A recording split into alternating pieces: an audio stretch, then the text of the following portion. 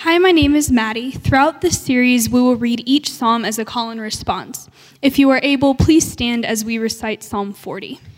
I waited patiently for the Lord, who inclined to me and heard my cry.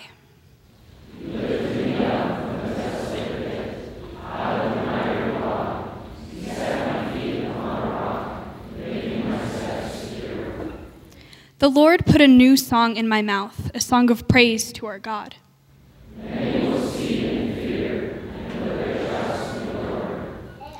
Blessed are those who make the Lord their trust, who do not turn to the proud, to those who do not go astray after false gods. O Lord my God, you have multiplied your wondrous deeds, and your thoughts toward us. None can compare with you. Were I to proclaim and tell of them, they would be more than can be numbered. Sacrifice and offering you do not desire, but you have given me in the holy year. Burnt offering and sin offering you have not required. Then I said, here I come, as in the scroll of the book written about me. I delight to do your will, O my God, your law is within my heart. I have told the glad news of deliverance, and in the great congregation. As you know, I am not ashamed of this, O Lord. I have not hid your saving help within my heart. I have spoken of your faithfulness and your salvation. I have not concealed your steadfast love and faithfulness from the great congregation. O Lord, do not withhold your mercy from me. Let your steadfast love and faithfulness ever preserve me. O Lord, do not withhold your mercy. Let your steadfast love preserve me. The word of the Lord. Please remain standing as we pray. Lord, we gather believing and trusting that you have something to say to us this morning. And so today we posture ourselves with open hearts, with open minds, with open hands. Would you speak, Lord, for your people are listening. Amen. You may be seated. It's just a pure joy for me to be able to spend time with you all this morning, to bring God's word. I love New Life Downtown. I love this congregation. This is family for Matthew and I, so thank you for sharing this time with me. I took a class in seminary from a professor named John Goldengay, and he was a good Brit who only wore U2 and Coldplay and Snow Patrol t-shirts to class. But he tells the story of when he was first ordained as an assistant rector in the Church of England. And they were tasked with basically bringing new forms of worship into their worship services. And one of the implications of that is that they weren't going to be using the Psalms as much in their worship services. So in a planning meeting one time, he made the comment, well, it's good that we're not using the stupid Psalms anymore because they're just so meaningless. And from across the room, the senior rector withered him with a look. And he said this, "My boy, one day you will need the Psalms." Well, years later, Professor Goldengay's wife developed multiple sclerosis. And as her condition worsened, he would cry out in grief. He was overwhelmed by the sadness and the burden of caring for her. And so during those sleepless nights, he would get up, sit on his couch, and cry out to God in protest and in anger. And in those moments, he realized that what the rector said was coming true. He was crying out to God, exclaiming his protest, his disappointment, his sadness. He saw the psalmist do this, and he realized he needed the Psalms. And we need the Psalms. They give language to the spectrum of human experience. And Professor Goldengay ended up writing volumes about the Psalms. And in one of his commentaries, he describes the Psalms as a literary sanctuary. It offers a textual holy place where humans share their joys and struggles with brutal honesty in God's presence. So our psalm today, Psalm 40, reaches into the human experience, this spectrum of human experience, both praising and thanking God and declaring of his goodness, and also expressing the hurt, the disappointment, and the difficulty of being human. I think it expresses a lot of the stuff that we all feel, but sometimes we don't talk about very much. The beginning, the notation of this psalm says that it's a psalm of David, written for a choir director. So this is a psalm that was meant to be sung, and not like singing solo in the shower for no one else to hear. This is a psalm, a personal psalm that was meant to be sung in community. It's about the journey together. And truly, that's the heartbeat of the Psalms. So let's look at our text today, beginning in verse 1. It says, I waited patiently for the Lord. Okay, waited patiently. This phrase is actually a little too tame, maybe a little too light for what the original language is actually trying to communicate. It doesn't fully capture the weight of the waiting. And what I mean by that is the W-E-I-G-H-T of the W-A-I-T-I-N-G, the weight of the waiting. Because in the original Hebrew, it's more like waiting, I waited. And this signifies vehement concern, or rather anxious waiting. The Message translation simply says, I waited and waited and waited for God. And the reality is that for many of us, our waiting doesn't look very patient, right? Our waiting looks anxious or frustrated, maybe wide-eyed and tear-filled. And we ask the question, when is God going to show up? And then the second half of verse 1, he turned to me and heard my cry. He turned to me and heard my cry. The imagery here carries the idea that God finally looked. At last, he listened and decided to do something about the circumstances. The psalmist is describing what it feels like to be waiting and waiting and waiting. And then in God's timing, he turns and responds. Now in verse 2, it says, he lifted me out of the slimy pit, out of the mud and the mire. Now, whether it's a slimy pit of our own making, through personal sin, or it's evil and wickedness that is inflicted upon us, the imagery here is really strong. Literally, the Hebrew, the original language, says the pit of voices, or the pit of noise. When we are in the mud and muck of life and we are sinking, one of the dynamics is all the noise, this cacophony of voices. And it makes the circumstances harder and oftentimes more confusing. So my husband and I, as it was mentioned, we have a 5-month-old baby boy named Zeke. And currently we are co-sleeping with him, which means that he is in a bassinet about 3 feet from our bed. So what did we do? Like all good parents, we downloaded a white noise app. The white noise app, ideally, kind of muffles out all the noises that we might make in the night, in the dark. So whether I'm bumbling around in the dark, stubbing my toe on the end of the bed, or when I drop a shoe on the wooden floor, and I'm like, please don't wake up, please don't wake up, please don't wake up. But what this also means is that when Matthew and I are whispering to each other in the dark, a simple question like, at 2 a.m., we ask this question, when was the last time you ate? It gets muffled and interpreted as something like, did you like Planet of the Apes? The noise actually creates confusion. The noise creates confusion. There is a sense of disorientation in the pit.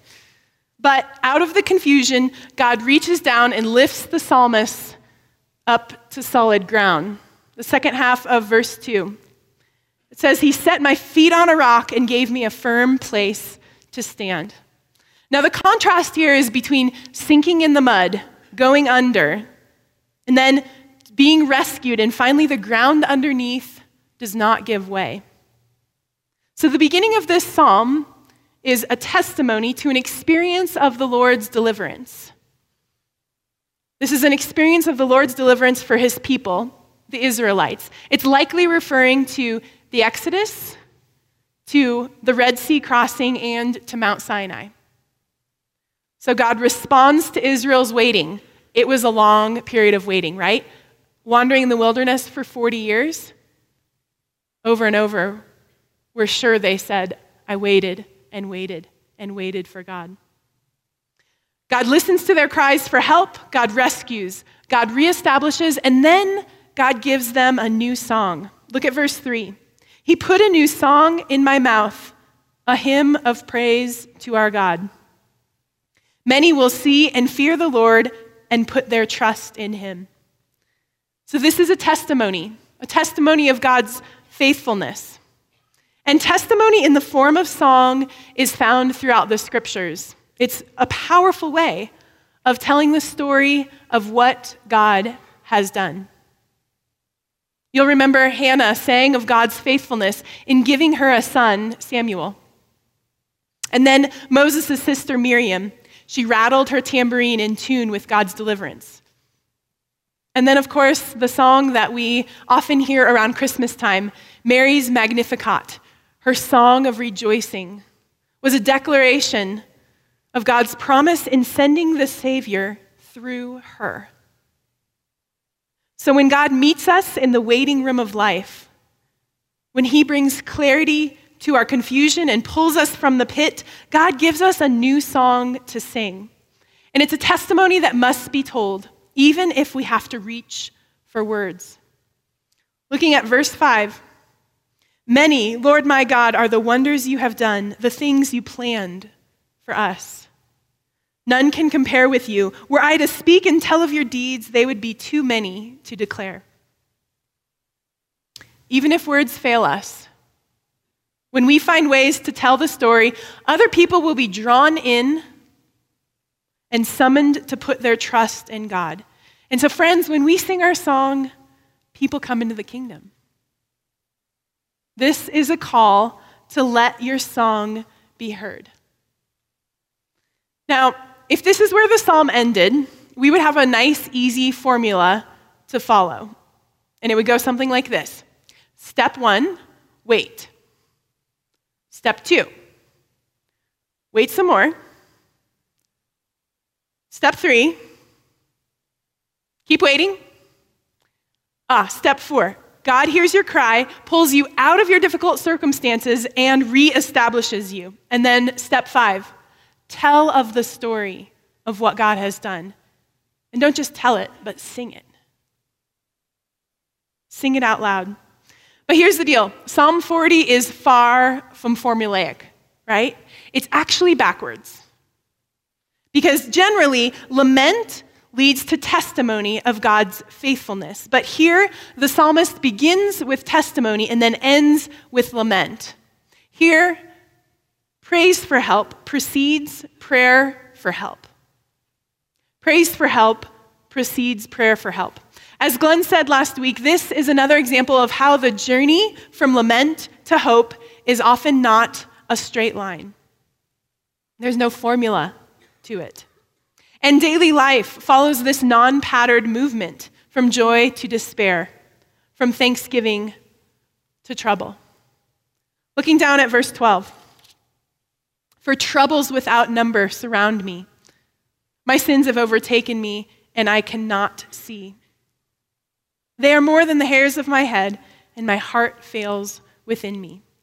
So in one single breath, words of thanksgiving and despair can be on our lips. Last week, we got the heartbreaking news that one of our friends had passed from a relentless disease that she had been dealing with for many years.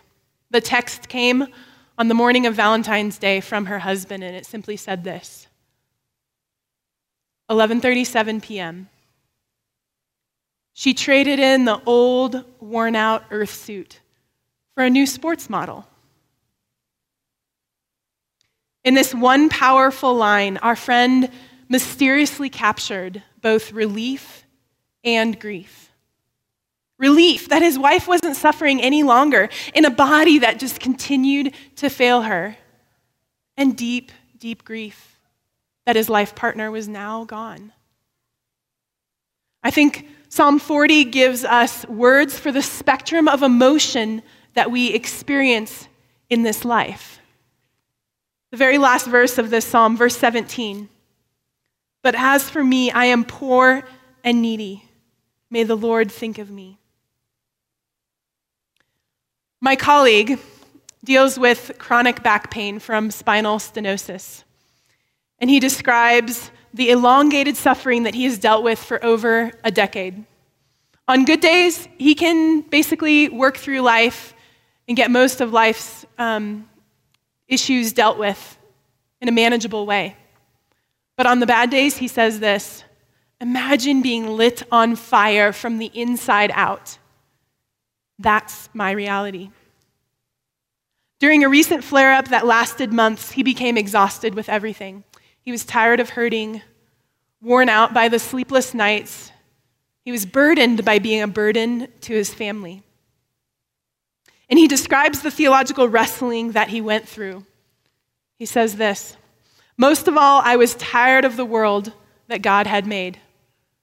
A world with a reality defined by pain I felt I could no longer endure. He says, I resonated with Dostoevsky's words in his book, The Brothers Karamazov. Says this: it isn't that I refuse to acknowledge God, but I am respectfully giving him back my ticket to a world like this.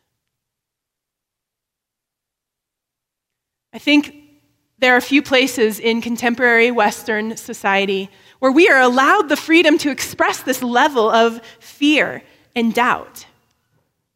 So the provocative question for us today is this, friends: are our churches safe spaces to wail and weep for loss and prejudice, injustice and hatred, pain and brokenness? The Korean-American theologian Soong-Chan Rah says this: lament in the Bible is a liturgical response to the reality of suffering and engages God in the context of pain and trouble. The hope of lament is that God would respond to human suffering that is wholeheartedly communicated through lament. Unfortunately, lament is often missing from the narrative of the American church. So I think Psalm 40 not only gives us an illustration of the nonlinear human experience, it also gives us permission to lament. Now, commentators slightly differ on this, but it is estimated that over 50% of the Psalms are Psalms of lament. And these are obviously worthy of our examination. And I think so much so that the leadership of New Life Downtown has decided to study a number of the Psalms of lament during the season of Lent, the season that we are currently in. Intentionally, they want to dig into the scriptures that reflect a season of waiting, longing, recognizing pain and loss. So let's understand lament a little bit more. Lament can be defined as the practice of naming and navigating pain, longing, and loss. First, we have to name it, and then we have to find ways of navigating it. Now, let's compare this to grumbling. Grumbling is when we stop talking to God and we start talking about God, right? And the most clear example that we have of this is when the Israelites talked to Moses about God. You see the triangulation involved in that? Lament is taking our complaints straight to God, but there is a little triangulation in grumbling. Inherent to lament is the acknowledgement that ultimately God is in control. We trust God with the anguish and adversity of life, and we pray with the belief that our prayers have the power to mobilize God. Do something, God. Last week, it was defined as proof of the relationship with God. So a lament emerges out of a relationship of trust. A few years ago, my mentor and biggest cheerleader in ministry, a man named Cliff Anderson, passed away after a valiant battle with cancer. And just a week before he passed, I was in the hospital cafe getting my go-to caffeinated comfort drink. And I was a mess of emotions. I had just spent an hour at Cliff's bedside in hospice. And as I took that first sip of coffee, I gulped down the fact that Cliff was going to die, and soon. And in my mess of emotions, I couldn't begin to articulate what I was feeling or experiencing in that moment. And just then, around the corner, a man came pushing a woman in a wheelchair. And she was hunched over. She was frail and she was colorless. You couldn't even tell what age she was. I had no idea if she was his sister, his wife, his mom, a friend. But the man was wearing a t-shirt, and it said this: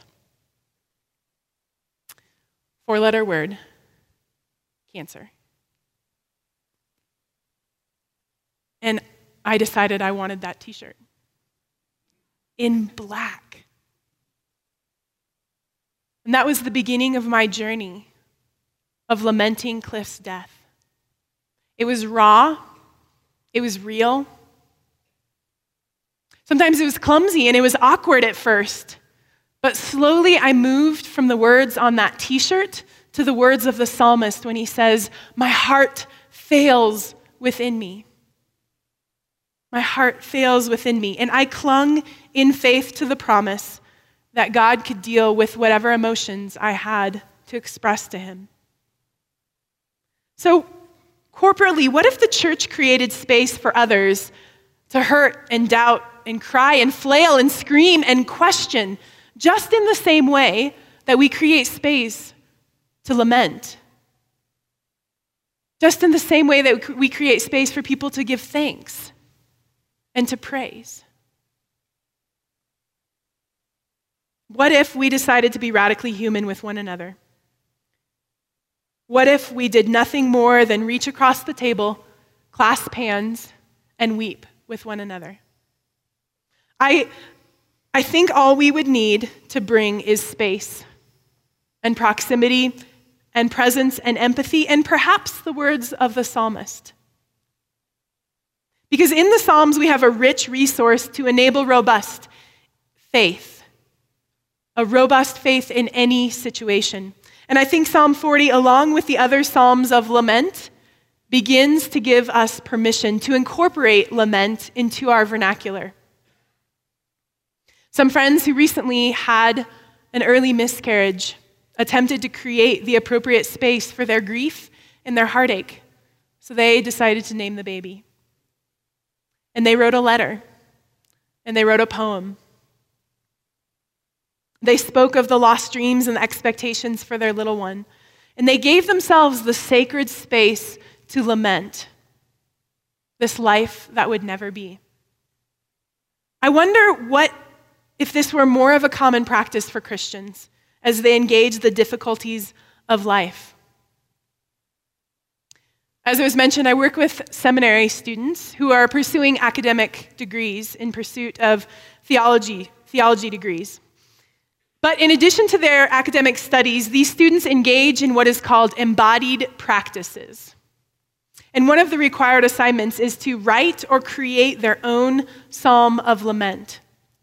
And so some students write prose, some perform spoken word, others create a piece of art, and some write lyrics to a song and then they put it to a tune. They lament personal pain and loss, but they also communally lament things like the racial divide that continues to plague our country. And they lament things like disease and famine that is wrecking villages in other parts of the world. One student even lamented this epidemic of individualism and isolationism that is leaving people lonelier than ever before. Student after student made this comment about the assignment: "I've never done anything like this before. I was always told, now just keep things positive and light, or don't get angry with God, because that's a sign of weak faith." Or rather than expressing lament, they talked about previously dealing with it through one of their favorite coping mechanisms. You know what I'm talking about? Denial, numbing out, pretending. Take your pick. I think when we don't give space to lament, we deny people the language of disorientation and human pain and loss. Brady Boyd said it well last week in his blog. In the face of many tragic events that were happening right here in Colorado Springs and nationwide, he says this: grieving is a journey, and shortcuts are not allowed. So friends, I think here's the reality. Unlamented lament and ungrieved grief eventually comes out sideways. Unlamented lament and ungrieved grief eventually comes out sideways. It's like in swimming, you know, when you push a kickboard down underwater, then it shoots out like a rocket and pops up out of the water. Yeah, you can hold the kickboard underwater for a while, but ultimately you can't control when and how it pops up out of the water. And being a swimmer my entire life, I can't count how many kickboards to the chin I either inflicted upon my teammates or received from my teammates, right? We need to provide the space to lament. And oftentimes our lament is related to God's timing. Because in this psalm, there are multiple phrases related to timing and requests that God would do something and do it quickly. Look at verse 1. I waited patiently for the Lord. Verse 13. Come quickly, Lord, to help me. Verse 17. You are my God. Do not delay. The psalmist captures an aspect of this life that we all wrestle with: God's timing. Now, raise your hand if every prayer that you've ever prayed was answered in the way that you expected and in the time that you expected. No? Okay. Yeah, if that were the case, we could probably all pack up and go home, right? That's not our reality. Many of our prayers are reflections of the words of the psalmist. Waiting, come quickly, do not delay. Well, Psalm 40 is a ballad. It's a song. It's intended to be put to melody, and it has been most famously sung by none other than Bono of U2 in his song titled 40, patterned after Psalm 40. Bono beautifully captures the angst in this question as he not only sings, but he practically wails. How long? How long? At every concert that he performs 40, the thousands of people in the grandstands probably don't even know it. But as they sing along to this anthemic refrain, they are lamenting. They are singing words of lament. They are praying. They are crying out to God. Now, I'll leave the singing to Bono, but here are the lyrics that he describes in this song. He says, I will sing a new song. And then how long to sing this song? How long? I think this psalm suggests that even if we are offered the space to sift through all of our existential angst and confusion, we would still have to contend at the end of the day with an untamed God. A God who not only chooses to work through pain and suffering and confusion, but a God who sometimes moves so god-awfully slow. Jesus chooses to work through the pain and confusion with us rather than remove it from us. Jesus, he is a long-suffering God who entered our world, became human, and he joined us in chronological time. In him, we are being recreated and redeemed, and it's happening according to God's sovereign timing. And it may take years, it may take decades before our laments become praise. And the reality is that some of us might lament over some things for a lifetime while we are living in this broken and fallen world. But Pope John Paul II says it so well. He says, do not abandon yourselves to despair, for we are the Easter people, and hallelujah is our song. We are the Easter people, and hallelujah is our song. As we continue to walk through this Lenten season towards Easter, friends, keep your eyes on the cross. Our laments eventually land at the foot of the cross. All of our laments, all of our pain, all of our suffering eventually lands at the foot of the cross. Because in his life, Jesus entered the darkness of our humanity and cast his great light. In his death, Christ took on the full weight of evil and suffering.